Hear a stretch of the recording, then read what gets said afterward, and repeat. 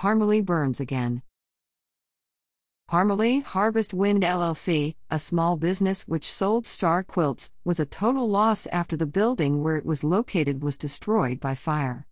The fire was reported to authorities during the late afternoon of January 14 after residents noticed smoke billowing from the building. The smoke could be seen miles away.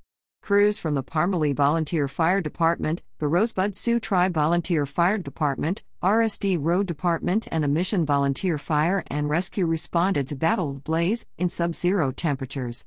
A crew remained on site to monitor the structure all night. Harvest Winds LLC was incorporated in 2014 and owned by Cheryl Bartlett of T, South Dakota. The business was a one-of-a-kind sewing factory. 10 people were employed at the shop and fashioned over 700 quilts of assorted sizes in the last year. The colorful blankets were available for purchase by residents and were also sold online at Etsy. Star quilts have long been a part of the Lakota custom of honoring our relatives and others. Star quilts are often gifted to high school and college graduates. The colorful blankets are also given in a ceremony to the people being honored or others who helped.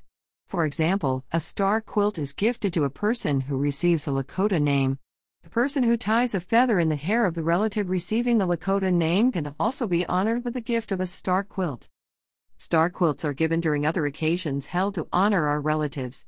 These blankets will also be seen at Lakota funerals or memorial giveaways. Harvest Winds LLC was a place where residents of the Rosebud Reservation would frequent to purchase a star quilt needed for a ceremony or a last-minute gift.